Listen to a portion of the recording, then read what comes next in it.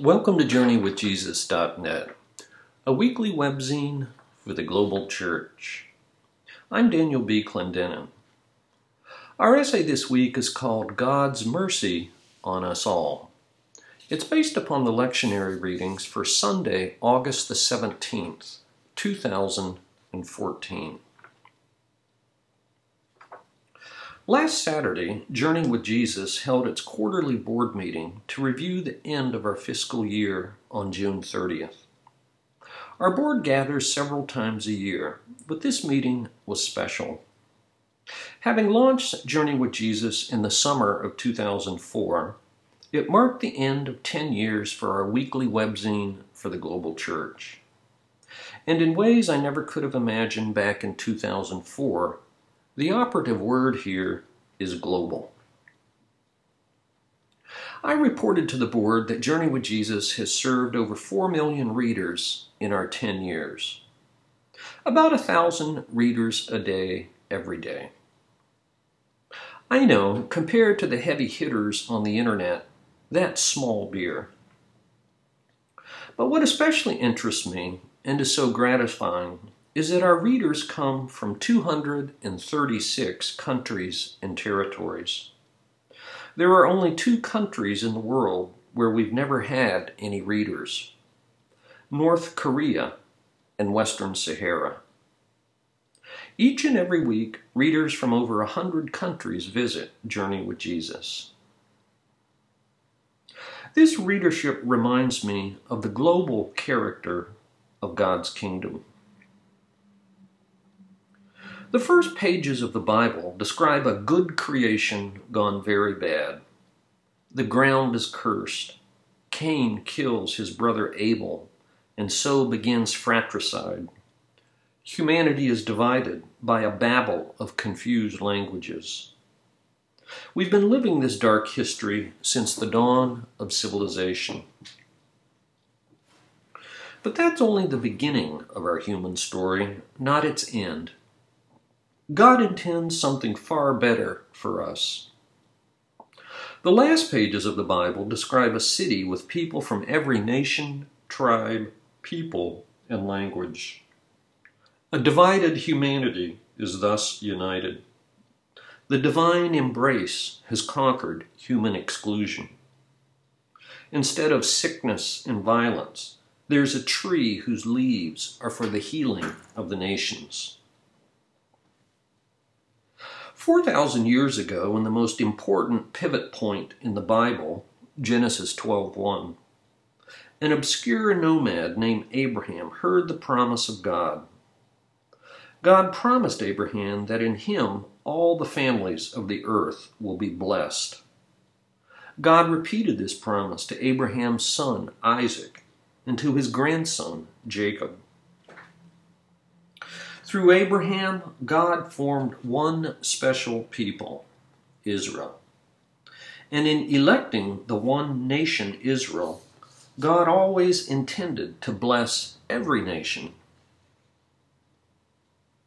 Fast forward 2,000 years from the time of Abraham. After his resurrection, Jesus told his followers to spread his message to all nations, beginning at Jerusalem. In his parallel passage, Mark renders the meaning more emphatic by writing, all creation. Similarly, in Luke's sequel to his gospel, Jesus told his timid followers, "You will be my witnesses in Jerusalem and in all Judea, in Samaria, and to the ends of the earth." Now fast forward another 2,000 years to today. God's promise to Abraham and its fulfillment in Jesus have become something of an empirical reality. The book of Acts begins in Jerusalem, proceeds geographically outward, and ends with Paul imprisoned in Rome. His last recorded prayer in Romans 16:26 before his martyrdom was for all nations. Even that was only a modest beginning. Starting with a few uneducated, bedraggled disciples, Today, about 1/3 of the world identifies itself as Christian, nearly twice as many as those who follow Islam or Hinduism. The particular story of the one-man Jesus includes a universal welcome to every person of every time and place. Jesus unites what divides us. In him, our many causes of exclusion become opportunities for embrace. Jesus, himself a man on the margins of society, brings the outsider inside. As Gary Wills once wrote, no outcasts were cast out far enough in Jesus' world to make him shun them. The readings this week show how this is true in the areas of sexuality and nationality. Ancient Israel excluded eunuchs from its community as blemished people. We read in Deuteronomy 23, "No one who has been emasculated by crushing or cutting may enter the assembly of the Lord." In Leviticus 21, people with damaged testicles were only one of many groups of people who were stigmatized as disfigured and defective, and so marginalized by the community. Whether by birth or by castration, eunuchs could not reproduce. They were biologically inferior and therefore liturgically excluded. Eunuchs were considered deformed and incomplete human beings. Castrating your enemy was a way to humiliate him even after death. Eunuchs were at best safe and harmless people who could serve in a king's court.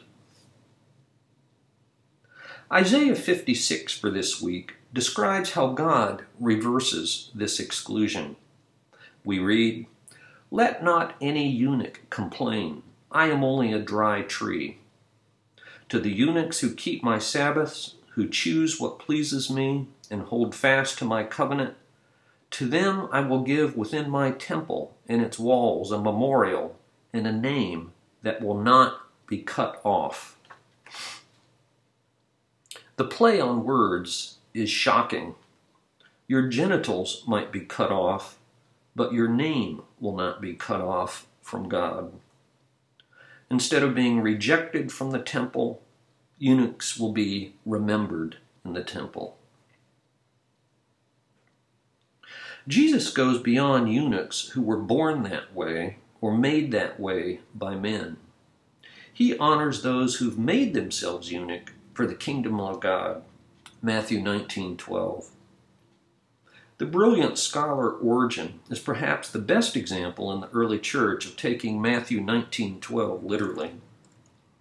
And in Acts chapter 8, Luke portrays the Ethiopian eunuch as a paradigm of vibrant faith rather than of liturgical exclusion. So that which was a source of humiliation and exclusion, a sexual deformity, has in God's economy become a sign of divine acceptance.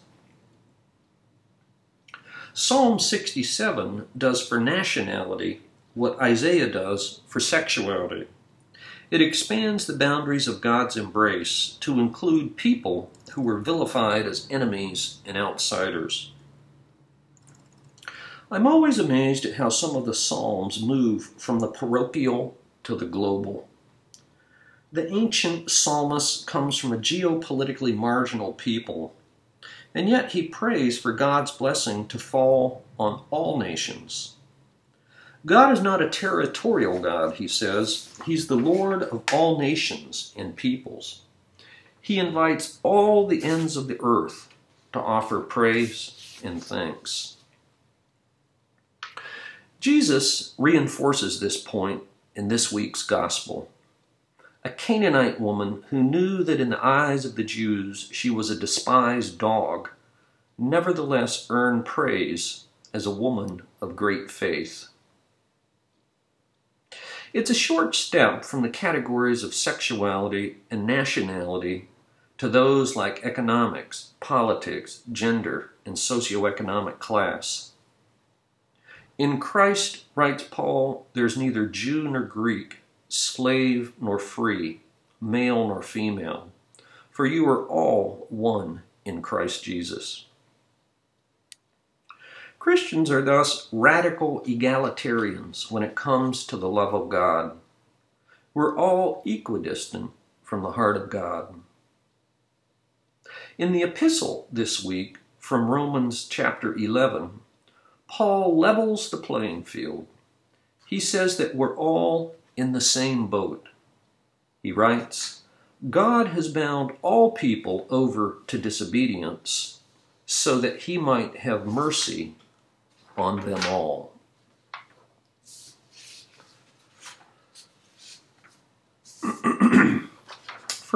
For books this week, I review a book of poetry by Scott Cairns. It's called Endless Life, Poems of the Mystics. Brewster, Massachusetts, Paraclete Press, 2007, and newly republished in 2014.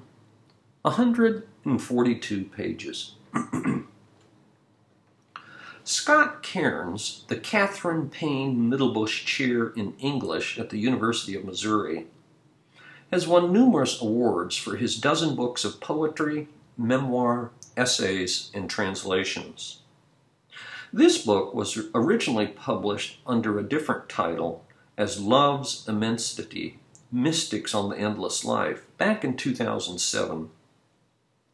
It includes 116 of what he calls the adaptations and translations of the writings of 37 Christian mystics. I think of them as perhaps paraphrases. The selections are arranged chronologically, beginning with the Apostle Paul, Irenaeus, Melito of Sardis, Origen, Athanasius, and so on, and then concluding with St. Therese of Lisieux, who lived from 1873 to 1897. Each figure is introduced with a short biographical blurb, but otherwise there's no commentary on the adaptation translation. Scott Cairns converted to the Eastern Orthodox Church from Protestantism a number of years ago, and in a short introduction he urges Protestants to reconsider sola scriptura in favor of the importance of tradition in the formation of our faith. Many of the selections exemplify some of the Orthodox emphases, like the gift of tears, apophaticism, acedia, hesychism, and theosis. There are many of the major figures that you would expect, like Augustine, St. John of the Ladder, Eckhart, and John of the Cross, but also some lesser-known saints like Blessed Angela of Foligno, Gertrude of Helfta, Richard Rolla of Hampole, Walter Hinton, and the Russian Neil Sorsky. Cairns doesn't define what constitutes the loaded term mystic, and it would have been nice to know what text he was adapting so that a reader could return to the original. Still, these are minor quibbles. This is otherwise a rich treasure of Christian spirituality put to poetry. Amongst Cairns' many other books, readers might also enjoy the one Idiot Psalms, 2014, a collection of 53 new poems, and the book Compass of Affection, 2006, which is a collection of 85 poems from 1985 to 2006. Once again, a book of poetry by Scott Cairns. The title, Endless Life.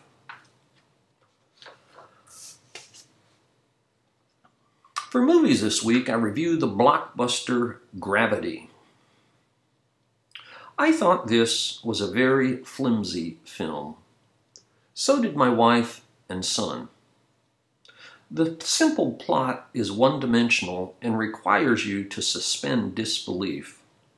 Dr. Ryan Stone, played by Sandra Bullock, and astronaut Matt Kowalski, played by George Clooney, are doing a routine repair on their spacecraft when disaster strikes. Space debris bashes into their craft and strands them tethered to each other and to nothing else. They twirl around aimlessly in black space. Their oxygen supply dwindles. Radio contact is lost. Question: do you think they will survive? The script is clunky with lines like, "How do you like it up here?" Each successive scene is more wildly improbable than the last. The music is melodramatic. But here's the crazy thing. Gravity won 7 Academy Awards and was nominated for 3 others. The special effects are amazing, and the basic premise provokes a sort of thought experiment. Other than that, I was baffled by the movie's buzz. Gravity from 2013. And for poetry this week, we've posted a wonderful poem by Wendell Berry, poet, essayist, farmer, and novelist. It's called The Peace of Wild Things. When despair for the world grows in me, and I wake in the night at the least sound in fear of what my life and my children's lives may be, I go and lie down where the wood drake rests in his beauty on the water, and the great heron feeds. I come into the peace of wild things who do not tax their lives with forethought of grief. I come into the presence of still water, and I feel above me the day-blind stars waiting for their light. For a time I rest in the grace of the world, and I'm free. The Peace of Wild Things by Wendell Berry.